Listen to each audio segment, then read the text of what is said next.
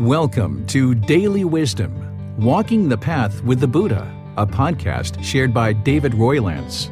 This podcast is dedicated to guiding you to completely eliminate the discontent mind and the suffering it causes by attaining enlightenment. Learn and practice the teachings of Gautama Buddha that will guide you to fully attain a peaceful, calm, serene, and content mind with joy. To support this podcast, visit patreon.com/support Buddha or visit buddhadailywisdom.com, where you will discover a full range of courses, retreats, and online learning resources to assist you on the path to enlightenment. Now, here's our teacher to share more.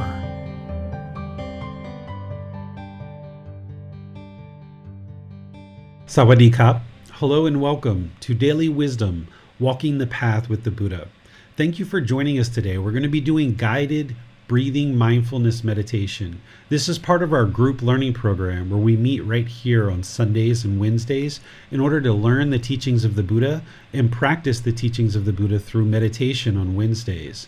On Wednesdays, we do either breathing mindfulness meditation or loving kindness meditation, and we rotate these. We're more than halfway through this program where we're studying this book, Developing a Life Practice, The Path That Leads to Enlightenment. And on Sundays, I give a talk on each chapter in this book. We just did a talk this past Sunday on true love. And this particular Sunday, we're going to be in chapter 16, which is dissolving the ego. The ego serves no purpose, because it's really important to be able to dissolve that as part of getting to this enlightened mental state, where the mind is peaceful, calm, serene, and content with joy.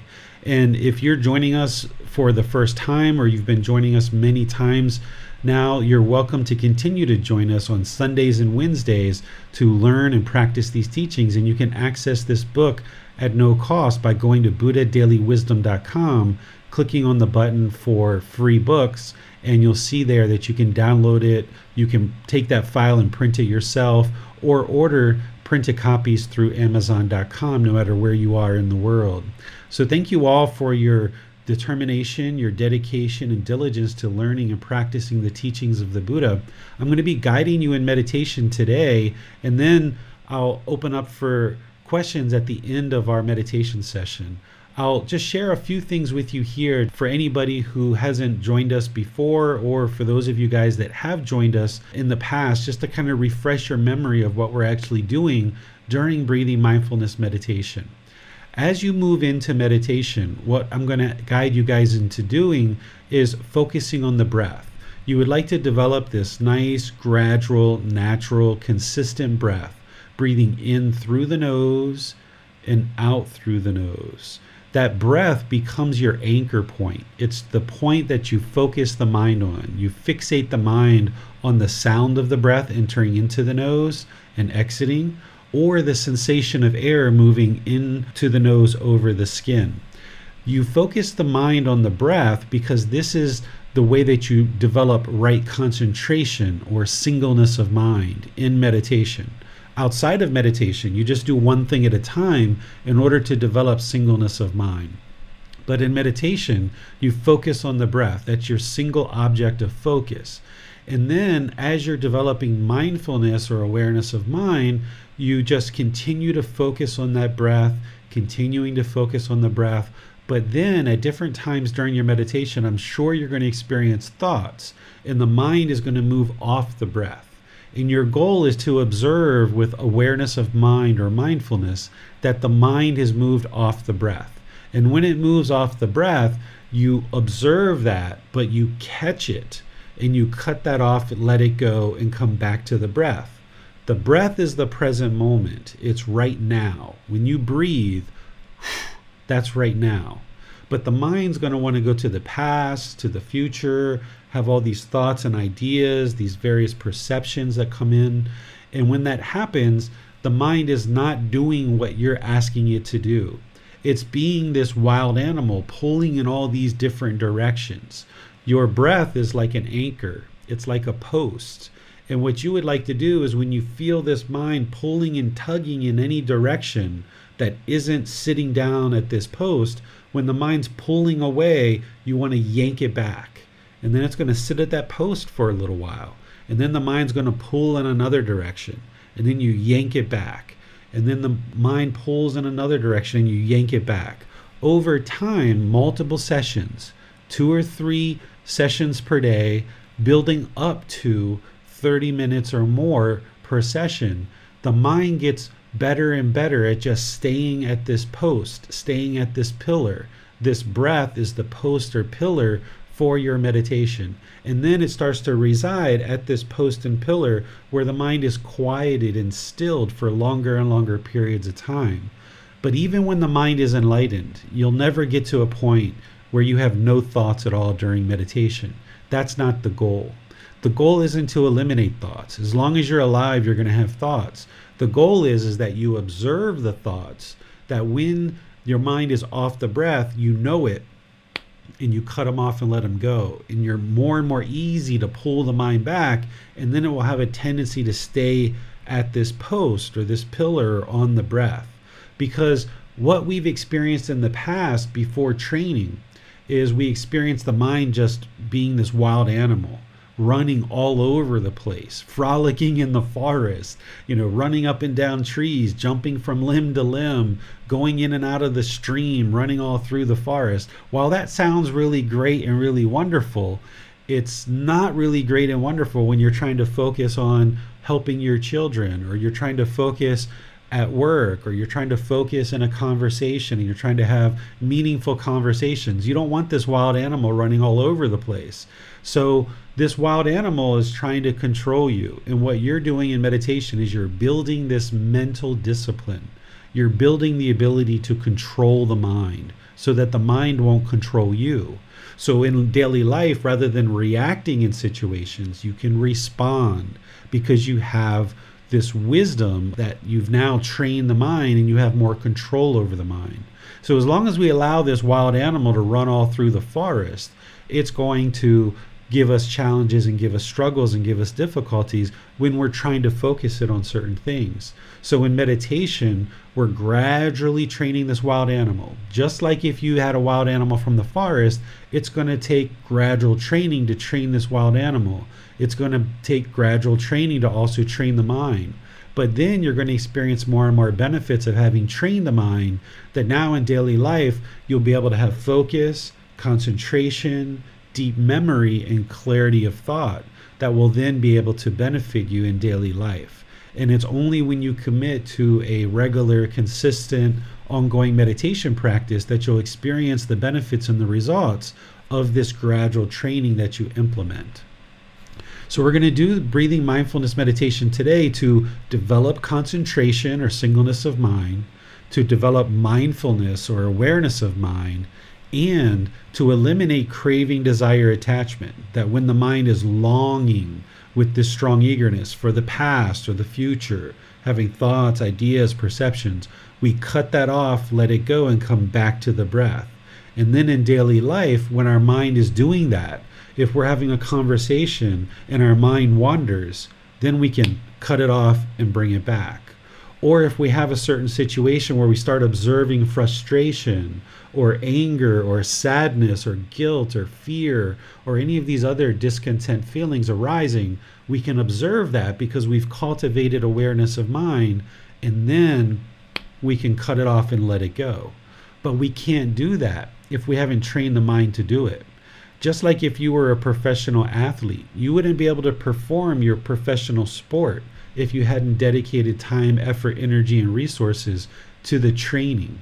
You have to train to be a professional athlete. You don't just wake up one day and just, I'm going to be a professional athlete and go out and perform at the top of your game.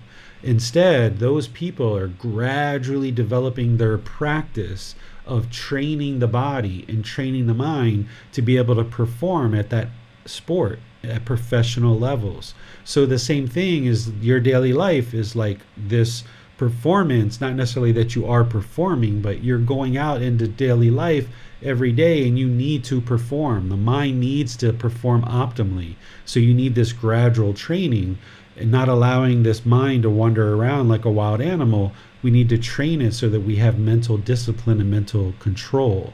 And that's what this path is all about, so that now you can control the mind And through you being able to control it, that's where the mind becomes peaceful, calm, serene, and content with joy, because now you have more wisdom of how to actually train the mind, not just in meditation, but in daily life too.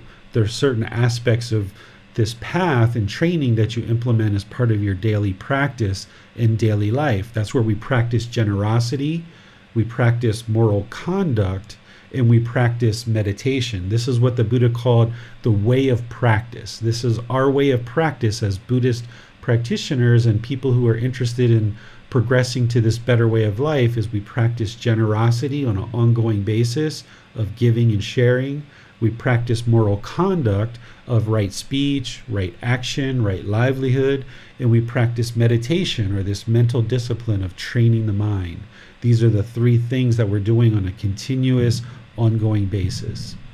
So let me pause and see if you guys have any questions on anything I just shared or the meditation that we're going to be doing today. And then after that, we'll just go into meditation and then open up for questions at the end of meditation as well. Hello, teacher. As for focusing the mind on breath, what if one is unable to focus the mind on breath?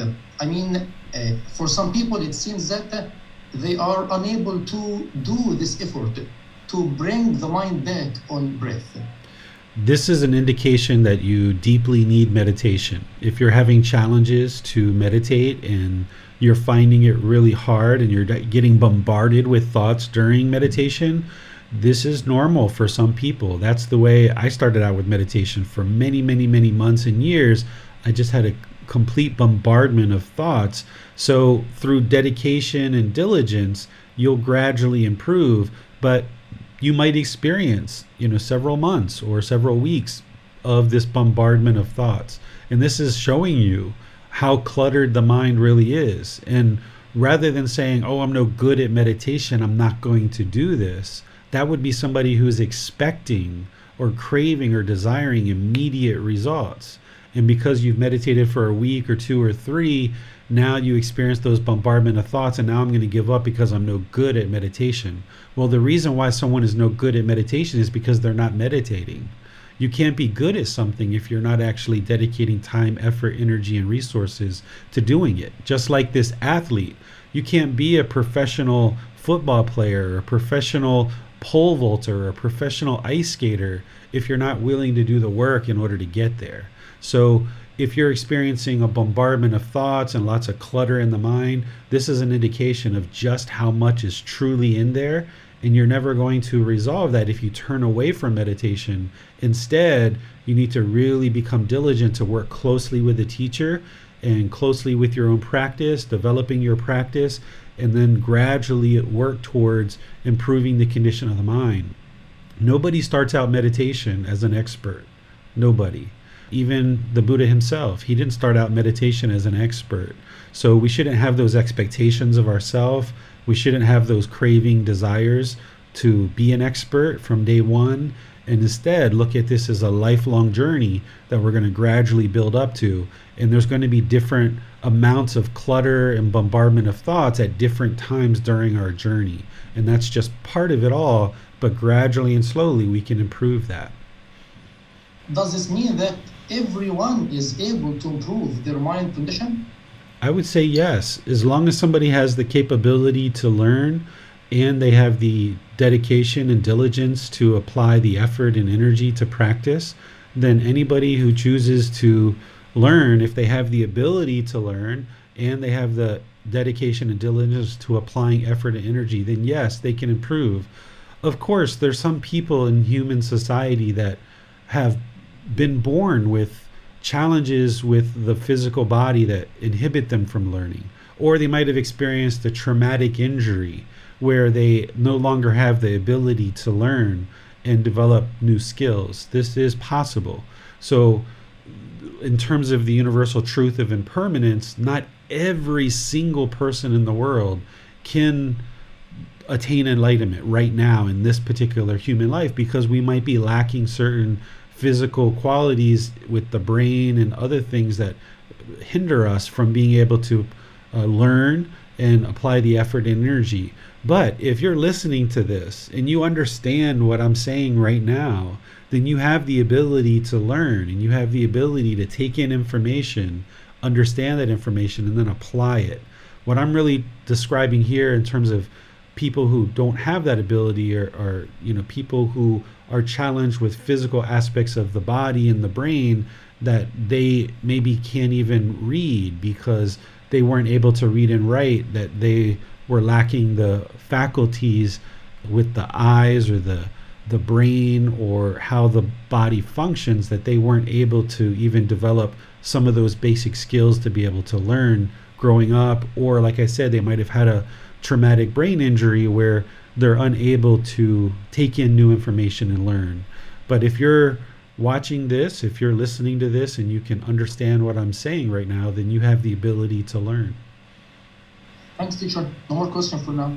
Okay, so let's go ahead and start our meditation. We'll usually do this in the seated position, but you're also welcome to use the standing or lying position. These are other positions that you can use. When I'm teaching students in person, I also teach the walking position as well, because this is a really important position to have. There's a YouTube video that you can use that I created that will teach you walking position, but it's a challenge to do that in a fixed point like this with live streaming. But you can surely use seated position, lying position, or standing position.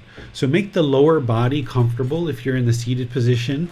With that, you would like to probably put some cushions under your rear to lessen the angle at the hips, knees, and ankles. If you're in a chair, you just would like to comfortably be in the chair where your feet are either flat on the floor or maybe lightly crossed at the ankles. This isn't about everybody doing it exactly the same. It's about finding what's comfortable for you and what's working for you. So I'm going to give you different options here. With the hands and the arms, you would like those to be relaxed in the lap. Put your right hand over top of your left and the thumbs together. That would be the way that the Buddha did it, and he put that in his lap. But this isn't about doing it exactly the way the Buddha did it. So if that's not comfortable for you for some reason, you can put your palms on your thighs, your knees. You can put the arms on the armrest. Essentially, when you get into position, you would like the lower body to be completely relaxed and comfortable, and the hands and arms to be completely relaxed and comfortable in the lap. The upper body, you would like that to be erect. That's very important, to have the upper body nice and erect. You don't want to lean back in the chair and just be so luxurious or so complacent, but you also don't want to be real rigid either. You would like to have the body erect, where it's in the middle, and by keeping the upper body erect, it keeps the mind attentive and alert during the meditation. Because during meditation, this is real work. You should be working and applying effort to focus on the breath, developing that concentration, developing awareness of mind or mindfulness, and as you observe that the mind's off the breath, that you cut that off and let it go. So it's real work during meditation. And this is why when you first start a meditation practice, you're most likely not going to be able to do 30 minutes or more until you get more developed in your practice. Maybe 5 or 10 minutes is perhaps all you can do when you first get started, because it's a lot of work that the mind hasn't done before. So keep the mind attentive and alert by keeping the upper body erect. Next, just close the eyes and start breathing in through the nose and out through the nose. Develop your own pace here, your own breath. I'm going to be providing guidance, but your breath most likely is not going to sync up to the guidance that I'm providing. So you just focus on your own practice. I'm just here to guide you. This is your meditation. So when I say breathing in, that's just to remind you to do that. Whenever you get to the next in-breath, and then I'll just remind you to breathe out wherever you get to the next out-breath. Breathing in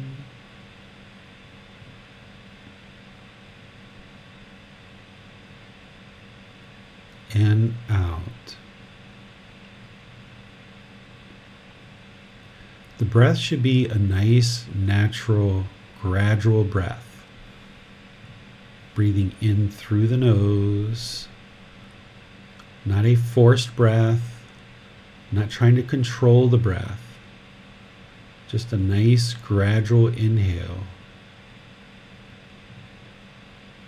Observing the full breath coming into the nose. And then a nice gradual exhale out through the nose. Observing the full exhale going out through the nose. Breathing in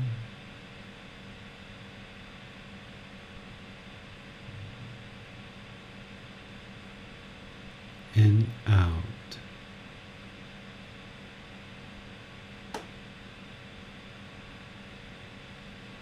Breathing in and out. In these early stages of meditation, your focus is just to establish the breath. The real work hasn't really begun yet.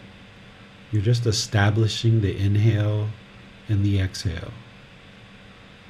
Observing the breath, the quality of the breath, bringing the breath to a nice natural inhale through the nose and an exhale through the nose.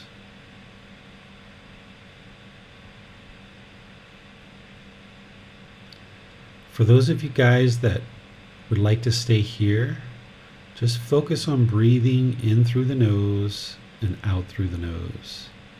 I'm going to do some chanting to ease us into meditation and then come back with some more guidance. If you're familiar with these chants, you're welcome to join along.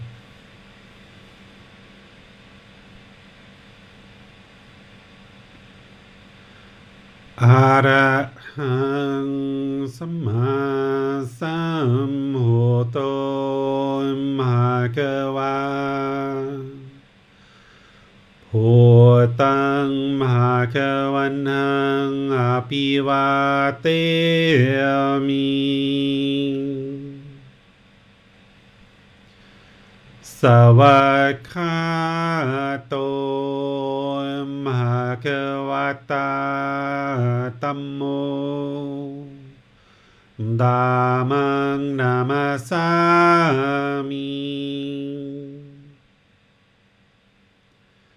Supatipano Bhagavato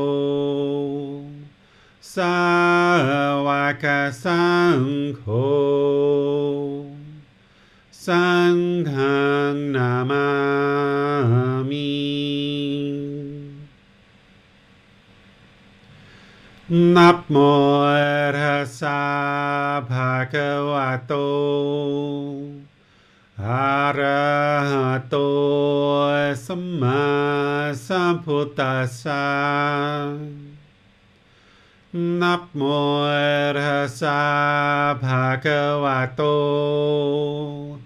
Arahato Samma Sambuddhassa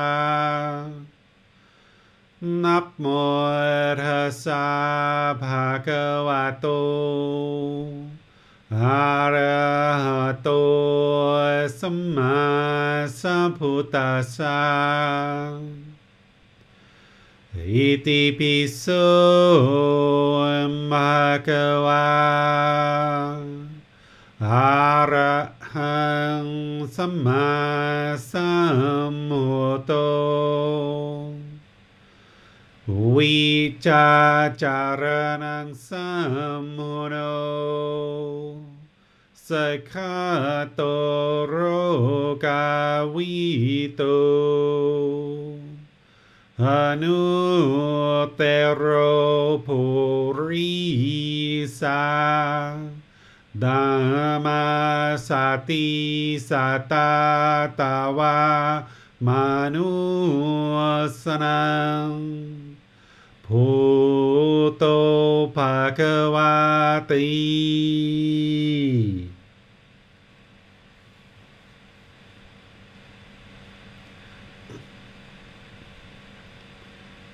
Okay, you should be breathing in through the nose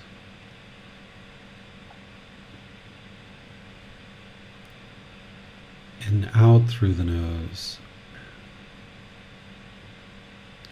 Nice gradual breath. Start fixating the mind on the breath. Whenever the mind moves off the breath, cut that off, let it go, and come back to the breath, the present moment. You haven't done anything wrong. You're not bad at meditation. It's just the mind wandering like a wild animal. When you observe that, bring it back to the breath, the present moment. Breathing in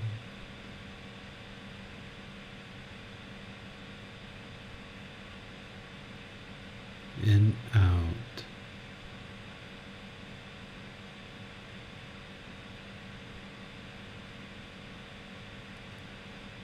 Breathing in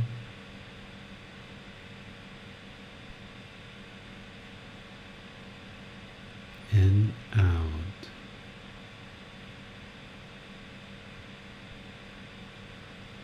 When you observe the mind is off the breath, you don't need to label the thoughts.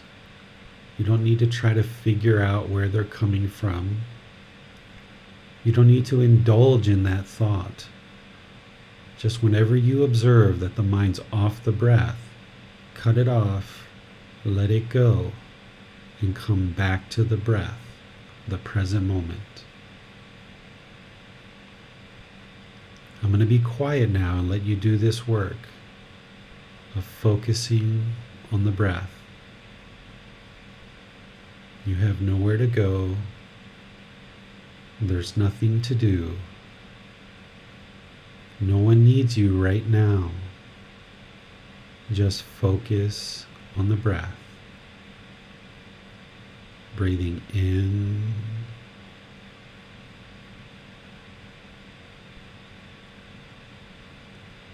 and out.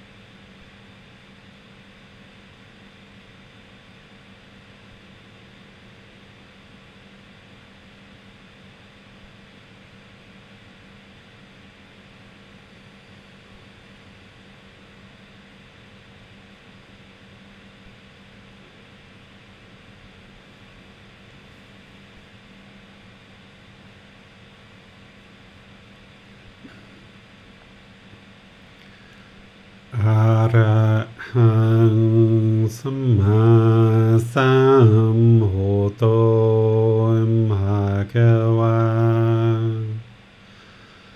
พุทธังภะคะวันหังอภิวาเทมิสวากขาโตภะคะวะตาธัมโมธัมมังนามาสามิสุปฏิปันโนภะคะวะโตสาวกสังโฆสังฆังนามามินะโมตัสสะภะคะวะโตอะระหะโตสัมมาสัมพุทธัสสะนะโมตัสสะภะคะวะโตอะระหะโตสัมมาสัมพุทธัสสะนะโมตัสสะภะคะวะโตอะระหะโตสัมมาสัมพุทธัสสะอิติปิโสภะคะวะอะระหังสัมมาสัมพุทโธ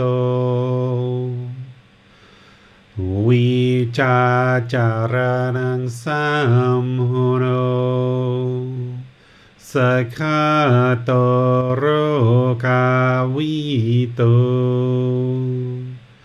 อนุเตโรภูริสาธัมมาสติสัตตาตาวามนุสนังพุทโธภะคะวะติ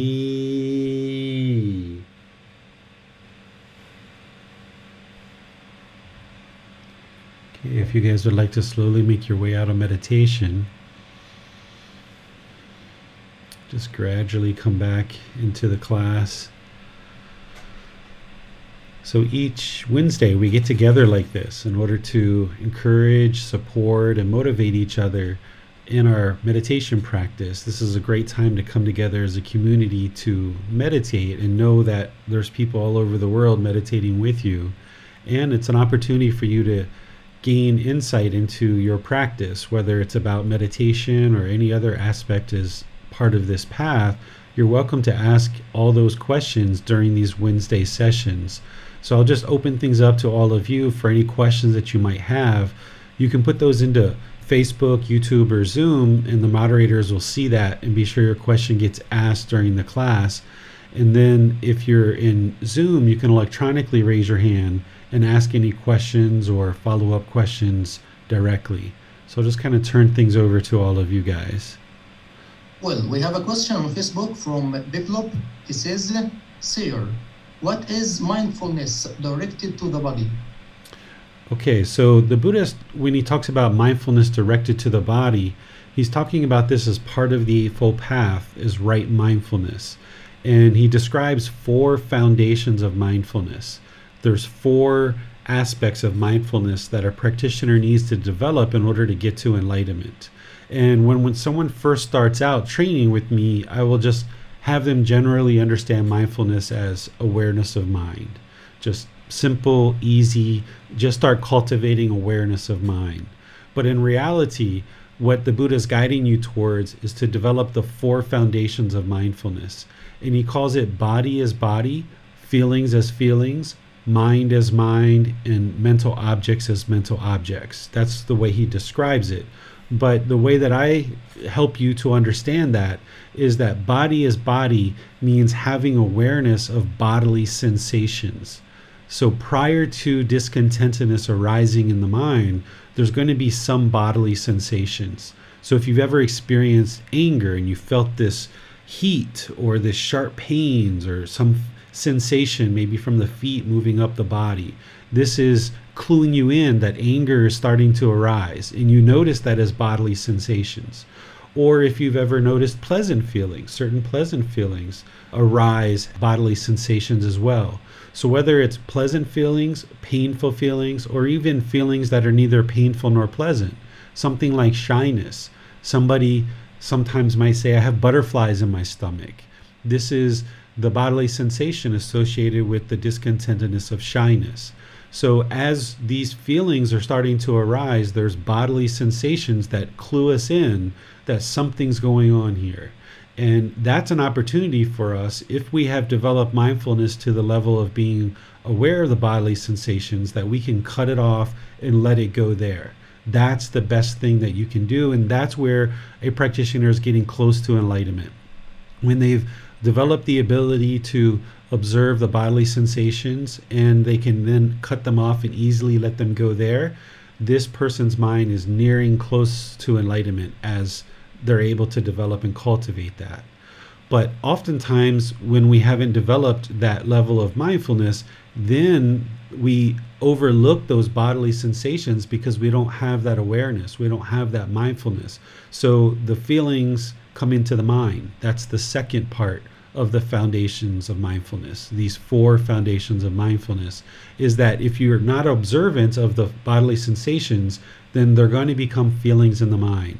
And there again, you feel the anger, you notice the sadness, or you observe the grief or the guilt or the shame, or you observe the happiness, the excitement, the thrill, or you observe the shyness or other dissatisfaction in the mind. There again, when they're feelings, you have the opportunity to cut it off and let it go.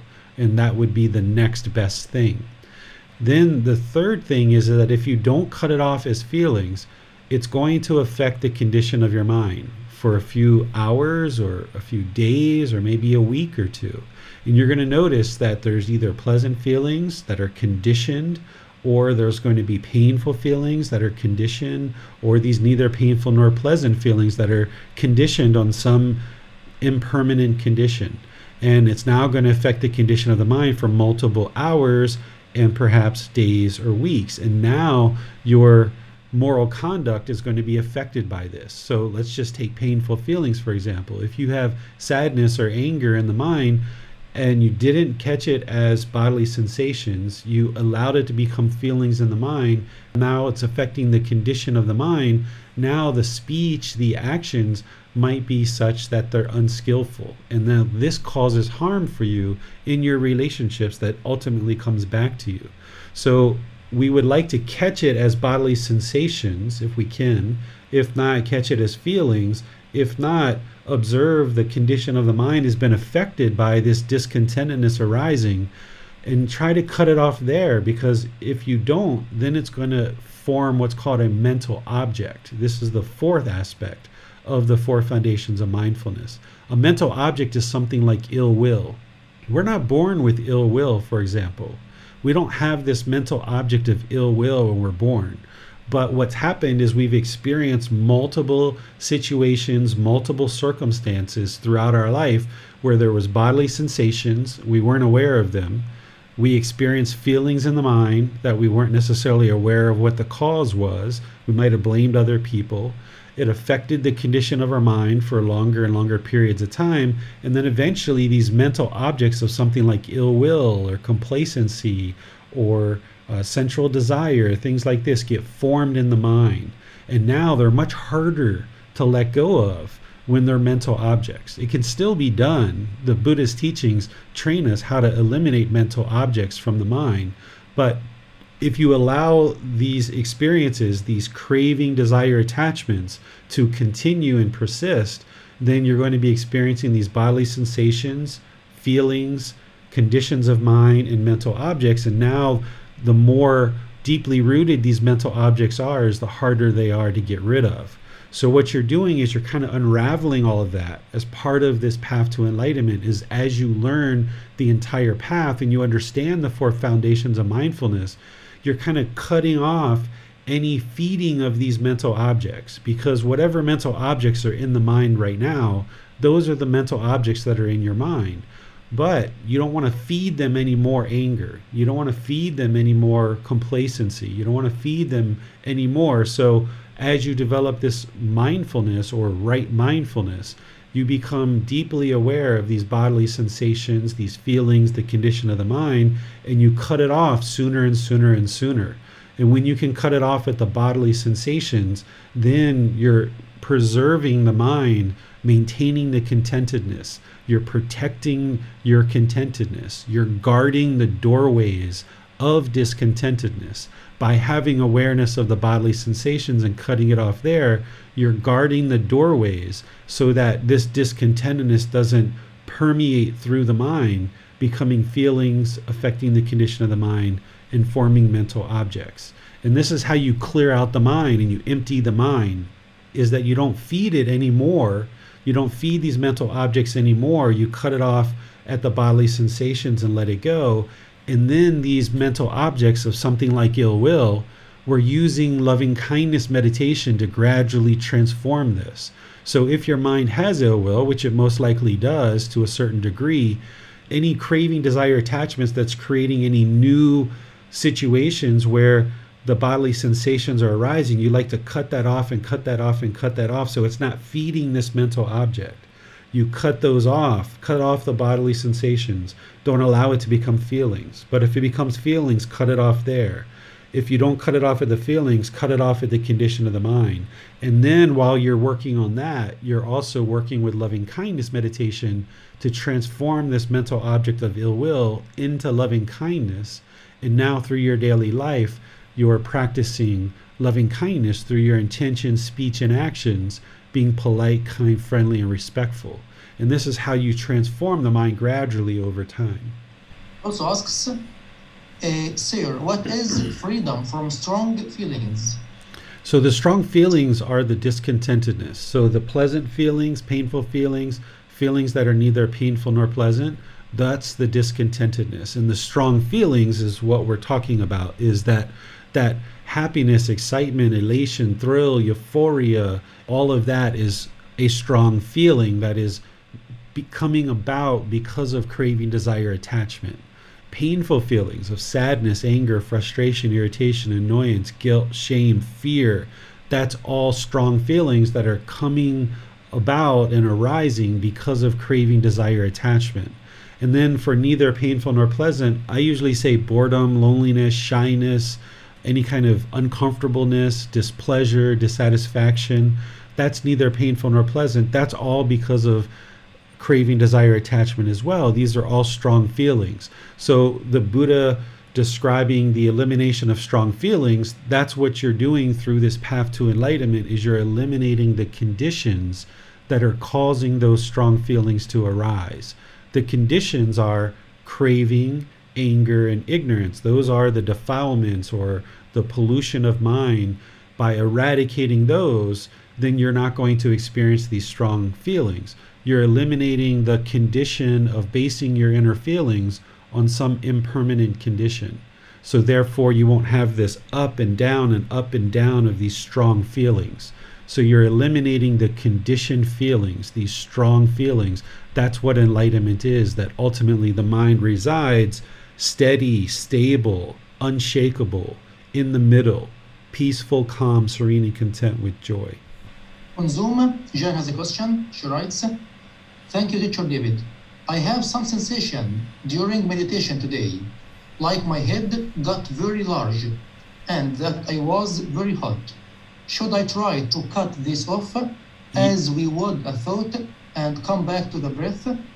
Yes, and that's normal, Jan, that when people are training their mind and they're awakening, that a lot of people talk about the expansion of the head. It almost feels like an elephant head. It becomes so large.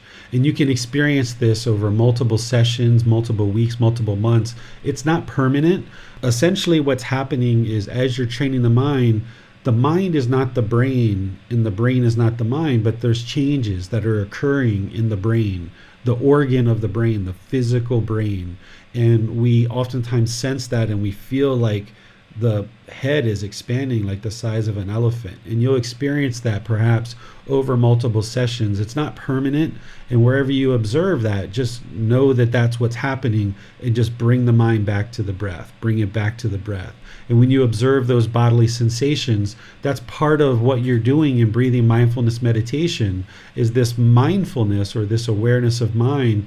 You're becoming aware of all these bodily sensations that are occurring, and you're becoming aware of it in meditation, but then you're become more aware of that in daily life too. That as you become aware of it in meditation, now you have developed that awareness, that mindfulness in meditation, that now you're more aware of it outside of meditation. So in meditation, whenever you observe those bodily sensations of the head expanding or heat or anything like that, you cut it off and let it go and come back to the breath. And gradually, as you're developing this ability in meditation more and more, then you also develop that ability in daily life too. That as something happens and you observe the bodily sensations based on some situation that you're involved in, then you're able to easily cut that off and let that go. And you're developing that in meditation, and then you're applying it outside of meditation as well, so that you think about your training as not just in meditation, but also in daily life too. But in meditation, we can really look at the mind and really see these things very clearly and develop our skills and abilities more and more, so that then where in daily life, you're maybe talking on the phone, you're talking to your husband, you're doing various things in life, you're at work, and things aren't as still as they are in meditation, but you still have those abilities because you developed and cultivated them in meditation. So now you have those stronger abilities outside of meditation as well. So the same things that you're doing in meditation, you do outside of meditation. The only difference is that in meditation, you're eliminating all arising of any thoughts, that when the mind moves off the breath, you cut it off and bring it back, and cut it off and bring it back. Remember, we're not eliminating them, we're just aware of them and cutting them off and bringing them back. In daily life, we're only cutting off and letting go of the unwholesome thoughts. So if you observe conditioned pleasant feelings, conditioned painful feelings, conditioned neither painful nor pleasant feelings, and you're observing it as bodily sensations, that's really, really good. And when you observe that in daily life, you cut them off and let them go, because any bodily sensations associated with arising feelings of pleasant feelings, painful feelings, or feelings that are neither painful nor pleasant, this is the red light. I talk about discontentedness as being the red light on your dashboard.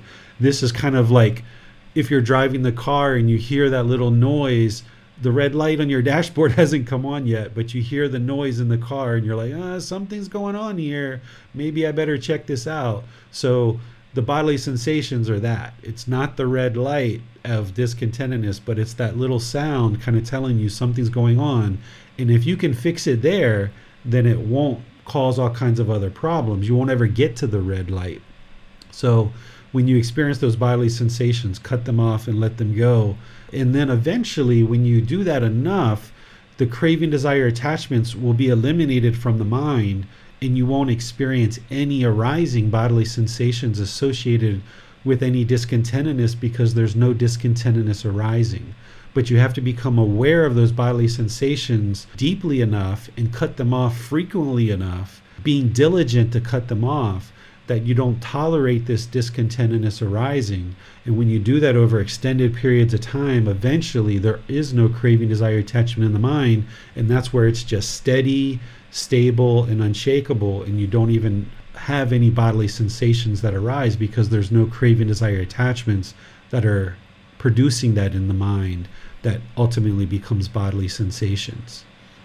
A question from Manal. She writes, does presence of one of the three poisons mean that at some deeper layer, all three of these, anger, hatred, ill will, exist? I'm not sure if I understand the question 100%, Bassem, but let me just see if I do. is Manal saying, like, if there's something like irritation, does that mean that there's... Okay, she raised her hand. She's going to clarify.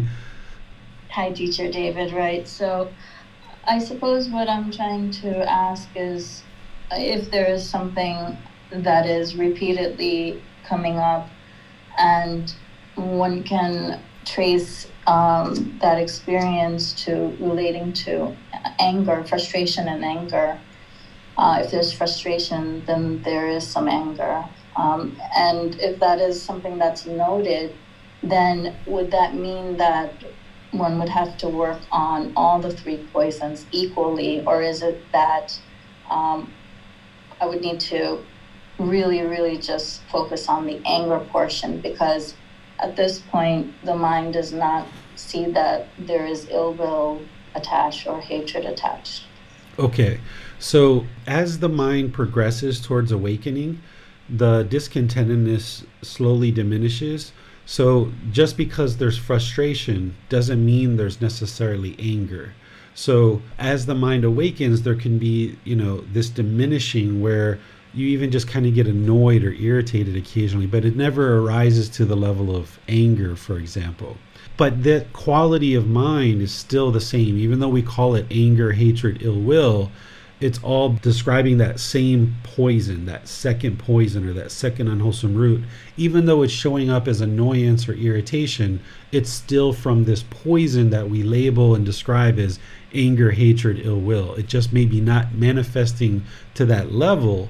We describe it as that, anger, hatred, ill will, but it's just kind of showing up as irritation or annoyance. But it's still coming from that same aspect of mind that you can learn about, and we can talk about it today, or you can learn about it in chapter 8. So it's there, that poison's there if the mind is experiencing that, but it just might not be rising to the level of anger. If you're experiencing irritation or annoyance or frustration or of course anger, then all three of those poisons are still in the mind. There's still craving because that's what's arising the anger, and there's still ignorance because the mind doesn't yet understand the wisdom of how to eliminate craving. That's why it's becoming anger. So even though we refer to these three poisons as craving, anger, and ignorance, really if we were going to put these in order, it's really ignorance, craving, and anger. That's really how it happens, is because of ignorance, craving still exists in the mind. And when there's craving, there's going to be anger in the lesser versions of that, of frustration, irritation, annoyance, and what have you. So when you're working to resolve all of this, you're actually working on all three at the same time. So like you being in class today, you're working on ignorance. You're working on the unknowing of true reality. You're trying to learn the teachings so that you can reflect on them and you can practice them to transform that ignorance into wisdom. And the more that you do that and you gain this wisdom, you eradicate more and more craving, desire, attachment.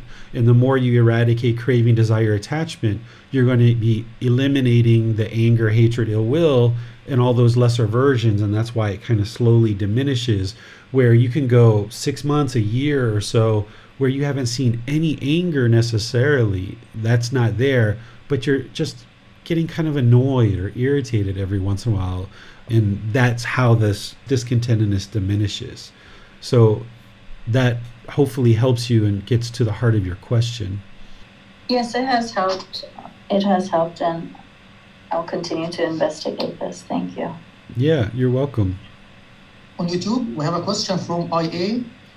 Can you please explain how one can become more aware of sensations in the body before they turn into emotions? Okay, so the breathing mindfulness meditation is key for that. You need to develop that practice where 2 to 3 times a day for 30 minutes or more, you're doing breathing mindfulness meditation.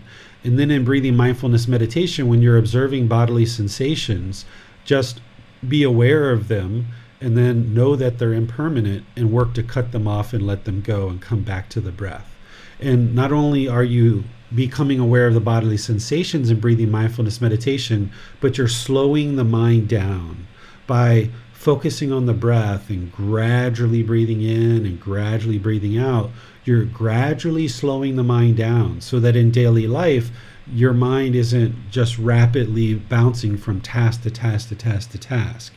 So now in daily life, if you've been practicing breathing mindfulness meditation for longer and longer periods of time, for 2 to 3 sessions, up to 30 minutes or more, now in daily life, you practice mindfulness all the time. You're always aware of the mind, whether you're driving, whether you're sitting, whether you're standing, whether you're talking, whether you're eating, you always practice mindfulness, awareness of mind.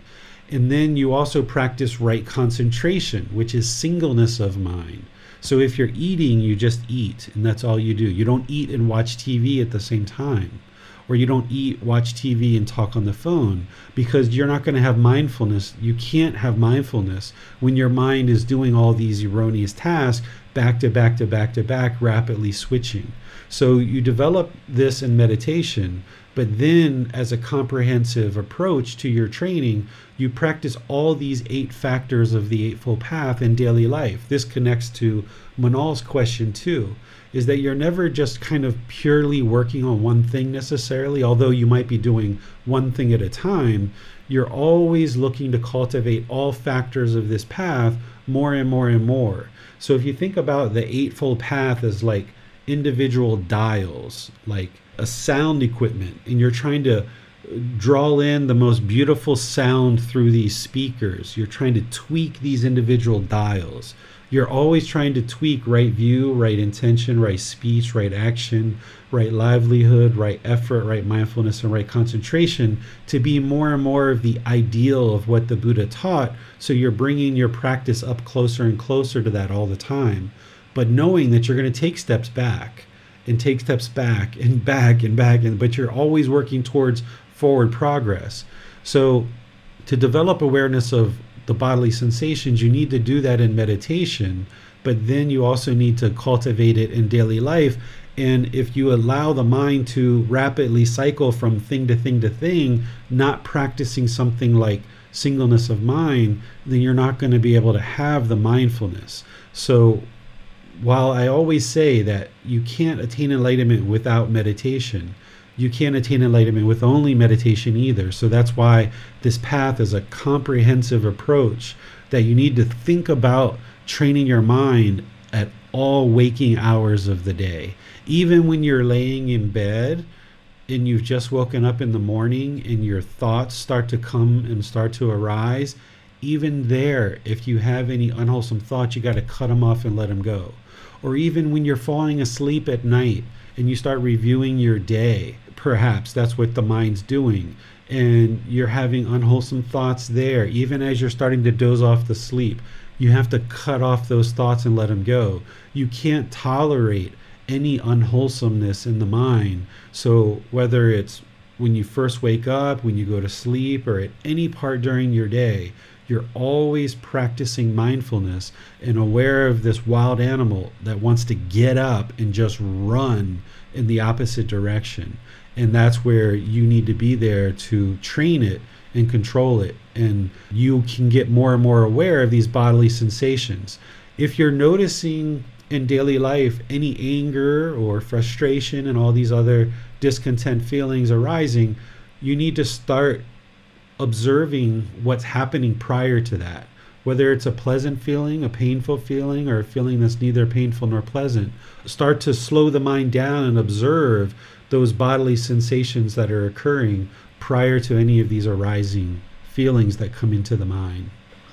On Facebook, I have a question from Barekshit. What to do if there are painful sensations, say like sudden numbness in the feet, and there is inability to cut that off easily?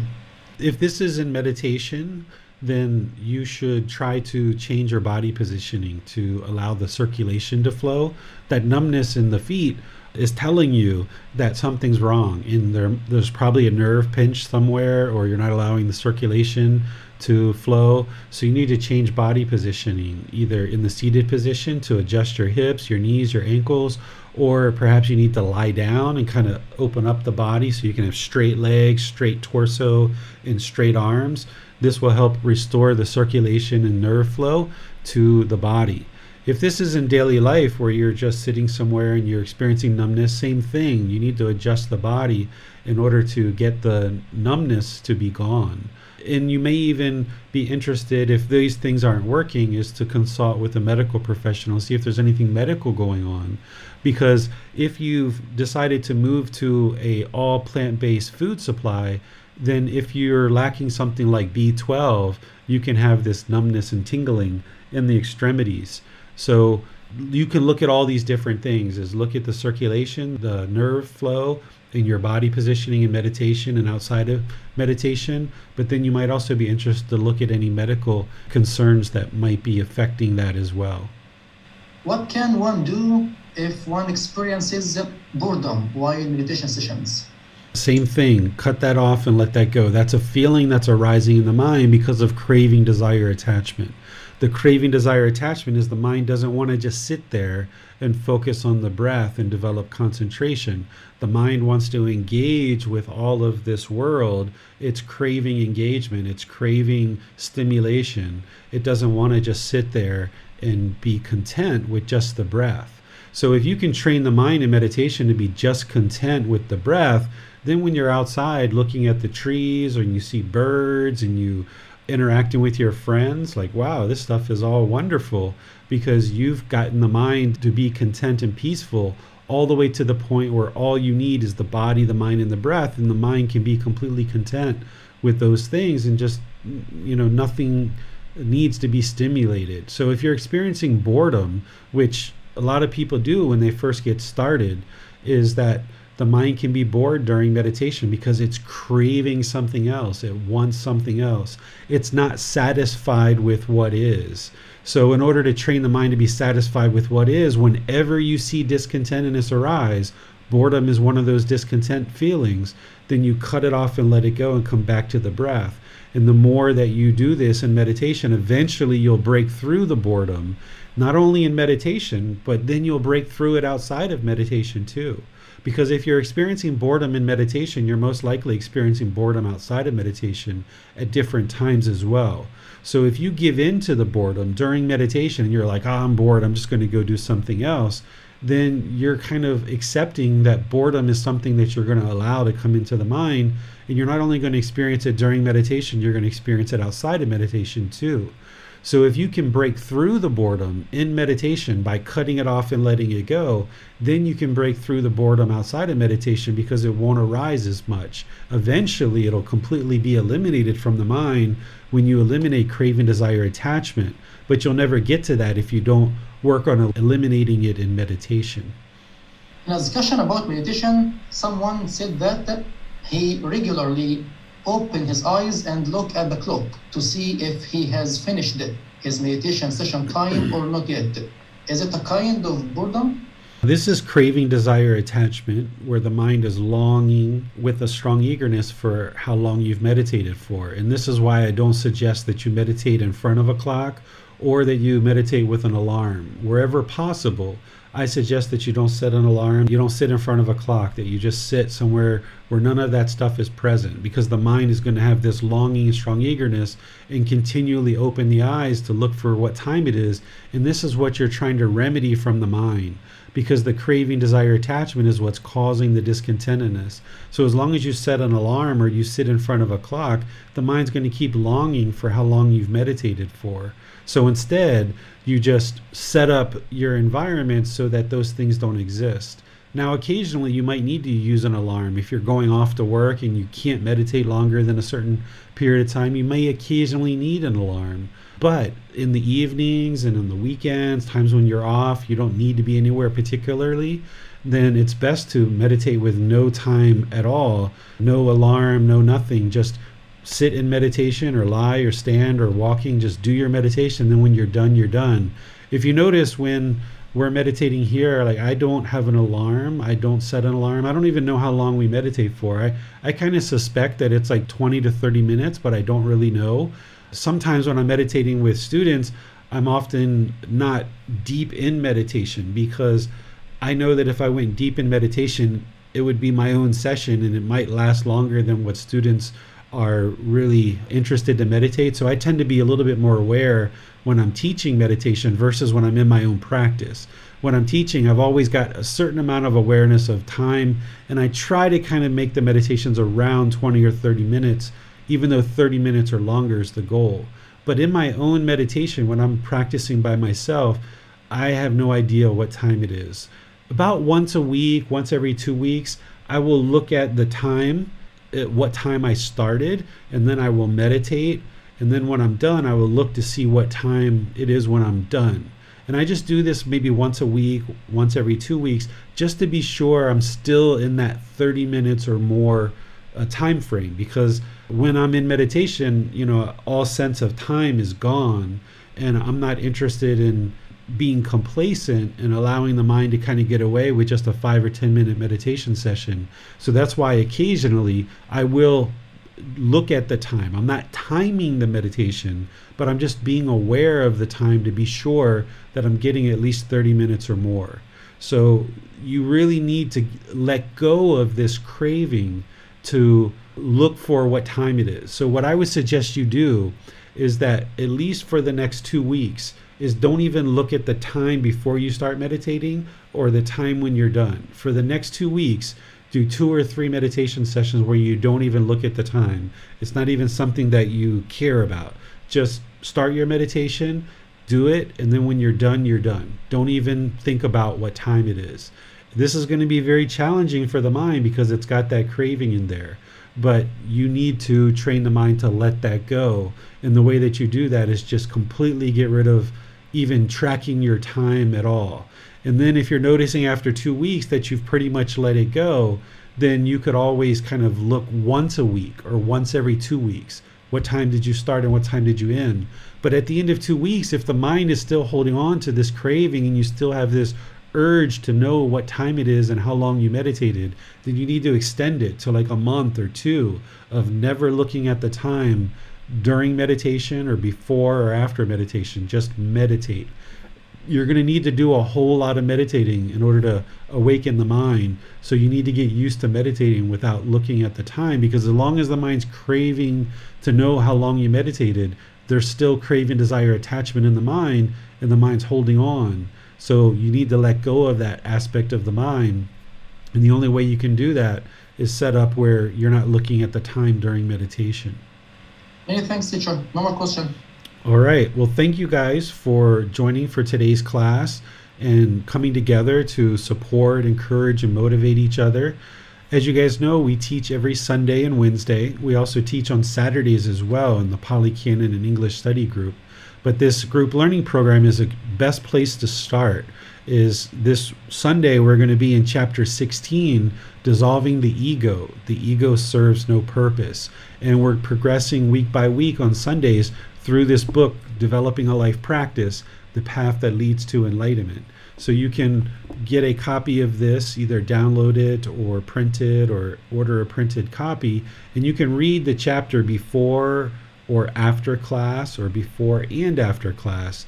And when we finish with the program, we'll restart it from the beginning. So if you're coming into this program either on the podcast or YouTube channel or Facebook and you're fairly new, then that's okay, because we're going to be restarting the whole thing. And there's very common for students to take this program multiple times, 2, 3, 4 times or more, and continue to learn, because each time you go through the program, you actually are learning more and more and absorbing more and understanding more, applying more in your practice. And this is where you can gradually see the discontentedness of mind is gradually diminishing as you build up your wisdom, eradicating that ignorance or unknowing of true reality. You're going to also be eliminating the craving, desire, attachment, and you're going to be eliminating that anger, hatred, ill will, and all the other discontent feelings. And you'll see this peacefulness, this calmness, this serenity, this contentedness and joy come into the mind more and more, where you're kind of getting glimpses of what enlightenment looks like. And then you just kind of expand that more and more, where instead of just a couple of minutes or a couple of seconds or a couple of hours of experiencing that, you get multiple days, multiple weeks, multiple months. But it's going to be like this light flickering, and you're going to experience these minutes, hours, days, weeks, months of this light flickering on and off, where you'll experience some discontentedness come into the mind, and that's normal. It's part of this path. But over time, the discontentedness will diminish and the peacefulness and stability will increase. But you've got to do the work. And here you can learn and you can understand and get guidance in order to help you progress on this path. So I'll see you either this Sunday for chapter 16, Dissolving the Ego, Ego Serves No Purpose, or next Wednesday for Loving Kindness Meditation, where we'll be doing that together as a group. I'll see you in the next class. Have a really lovely rest of your day. Sawadee ka. Thank you for listening to this podcast. To provide support for this podcast, visit patreon.com/support Buddha. To access more teachings, visit buddhadailywisdom.com. There, you will discover a full range of courses, retreats, and online resources to assist you on the path to enlightenment. Remember to establish a daily, consistent meditation practice, along with learning and practicing these teachings. A well-developed meditation practice is the foundation in which to train the mind to attain enlightenment.